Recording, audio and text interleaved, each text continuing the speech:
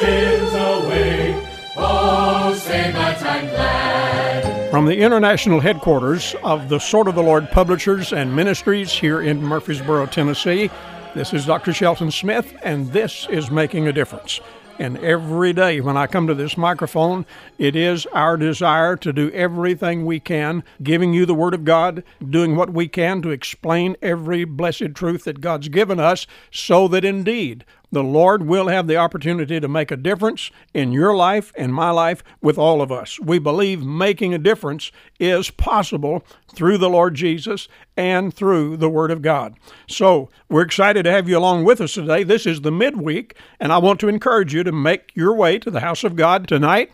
Be in a good church. Get in on what the Lord can provide for you through your local church.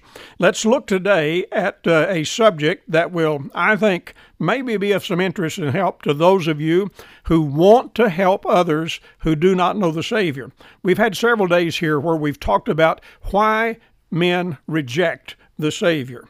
And a lot of people do reject the Savior. And I laid out a number of issues that I believe are germane to their argument why they just simply cannot sign on.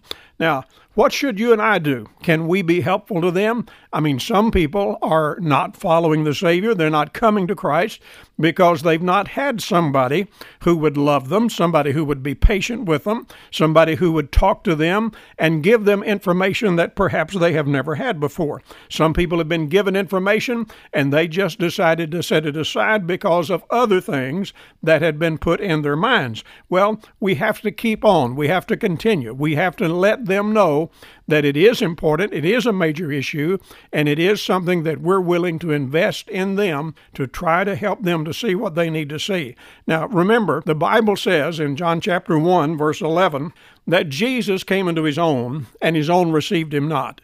So even the Lord Jesus met people of his own country, people of his own race, people who grew up around him, even members of his own family, I suppose, who did not pay attention to him. They did not receive him as the Messiah, the Christ, the Savior. So the Lord Jesus had that issue as well.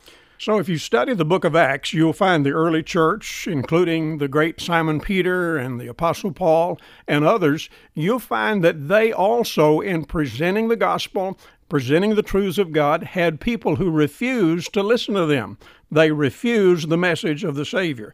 And so we really need to know that this is pretty normal stuff that happens in our world. But like the Apostle Paul, like Simon Peter, like the Lord Jesus himself, we're not throwing people away. We're not throwing them under the bus, so to speak, simply because they say no the first time we talk to them. Instead, we want to exercise patience and do what we can to make the message clear and to show courtesy to them in the process. The Bible says that there are some who will say, well, where's the promise of his coming? And they'll be like scoffers in the last day, walking after their own lust. That's in 2 Peter chapter 3. We know all of that to be true. It does happen, and it happens almost every day of the world with many of us who try to be a witness. Now, the Bible says in 1 Peter chapter 3 and verse 15 that you and I should sanctify the Lord God in our hearts and be ready always to give an answer to every man that asketh you a reason of the hope that is in you with meekness and fear.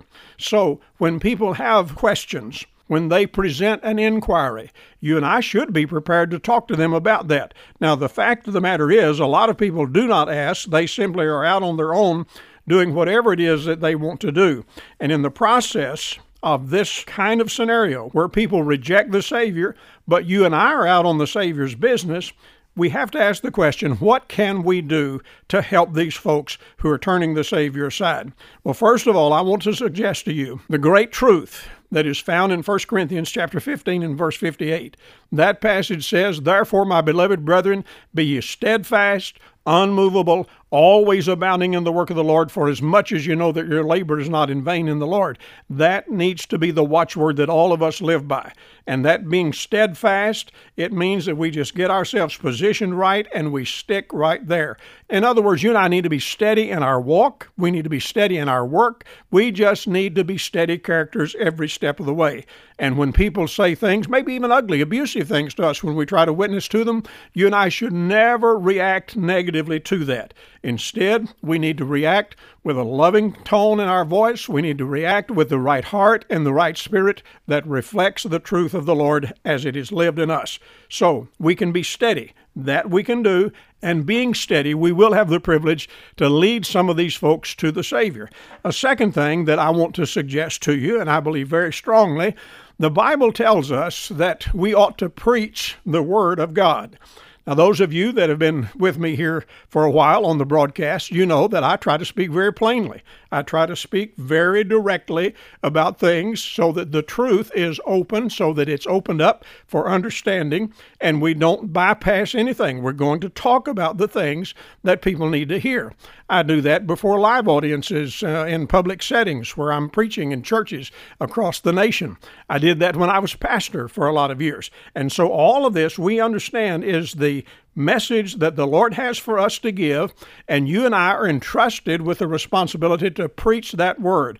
The Bible says it's the foolishness of preaching that will save them that believe. You say foolishness? Well, the Lord said a lot of folks would view it that way, and you and I should not be intimidated because somebody says, I don't want to hear preaching. Well, preaching is what they need to hear, and when we're giving out the Word of God, listen, we are doing what they need to have before them. That's what they need to hear, and you and I have the privilege to give out that message. And that's why just over and over and over again, I tell every single person that I possibly can, Jesus died on the cross. He arose from the dead, paid the sin debt that all of us owe, and purchased salvation for us that we can have if we'll put our faith and trust in Him. And so you and I have every reason to go about our business openly declaring the Word of God, whether it's one-on-one as we witness to an individual, or whether it's one of us standing at a microphone preaching to a crowd, or doing as I'm doing here on these many stations that I'm on today. I want you to know preaching is a part of God's plan, and you and I ought to do things the way God wants it done. A third thing that I want to suggest to you here, again, that is really a very biblical concept, is that we get ourselves engaged in a local church. None of us can do playing the lone wolf. I mean, we're just one little guy out here doing our little thing in whatever way we can do it. I'm telling you, if you do not get yourself connected with others of God's people, you're not going to amount to much in God's work. We are dependent upon each other, and we need in a very, very definite way to get ourselves lined up in a local church where we can be a part of that ministry. Now, I'm grateful for our ministry here at the Sword of the Lord, which is a worldwide ministry. I'm grateful for our Making a Difference broadcast, which is broadcast worldwide. I'm grateful for that. But you know what happens when Sunday comes? I go to church. You know what happens when Wednesday night rolls around? I go to church. And not only that, but I do my best to be as engaged in my local church, going soul winning, doing other things that I can do to be a part of the ministry of the church where I'm a member. That is a part of God's plan, that we be in a local church.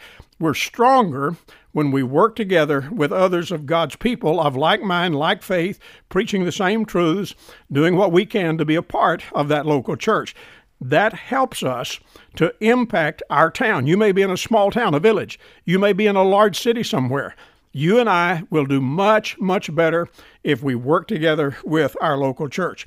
I want to suggest a fourth thing here that I believe will help us to make an impact on people who reject the Savior, and that is the stand that we take.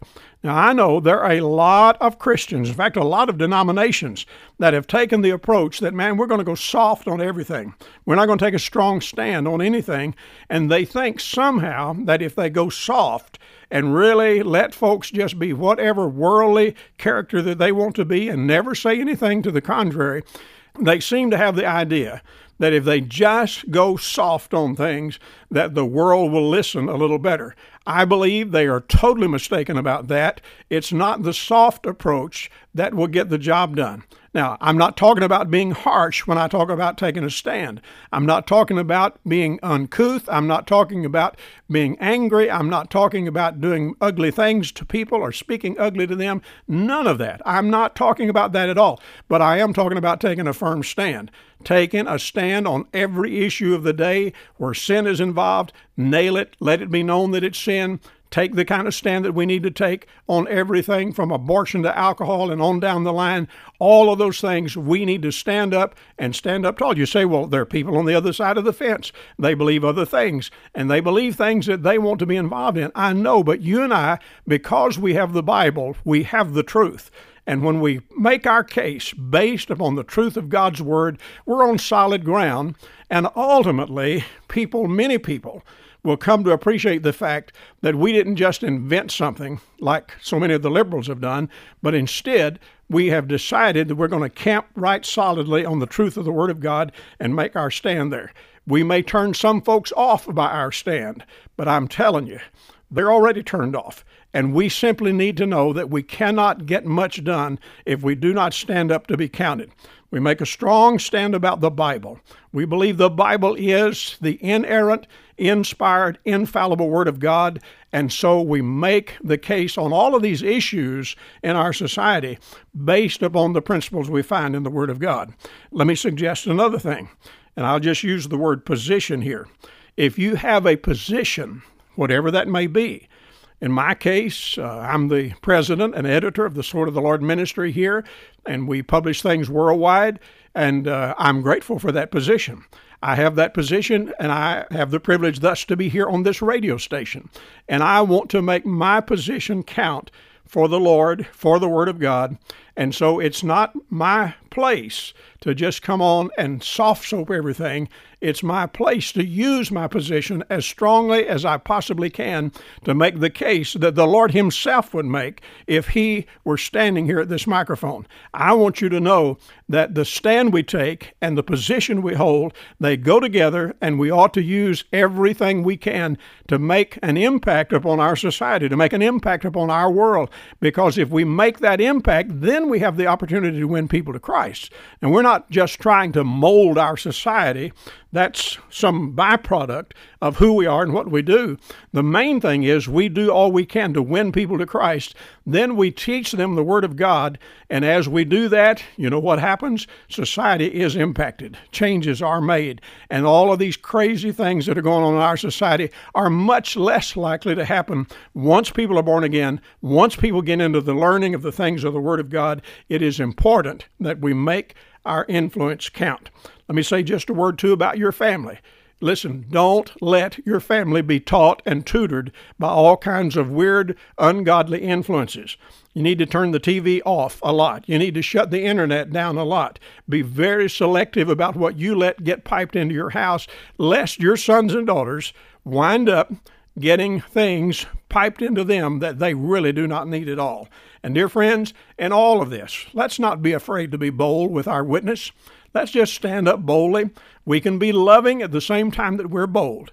We can be firm, but yet loving. And I want you to know that whenever we make our case, it ought to be done without fear, without hesitation. We ought to just simply say, this is what God has said. This is His Word. We stand there. We believe that. We're going to make our case there. And I'm telling you, if we do that day to day, there is no question that many of these who have refused the Savior are going to listen more closely.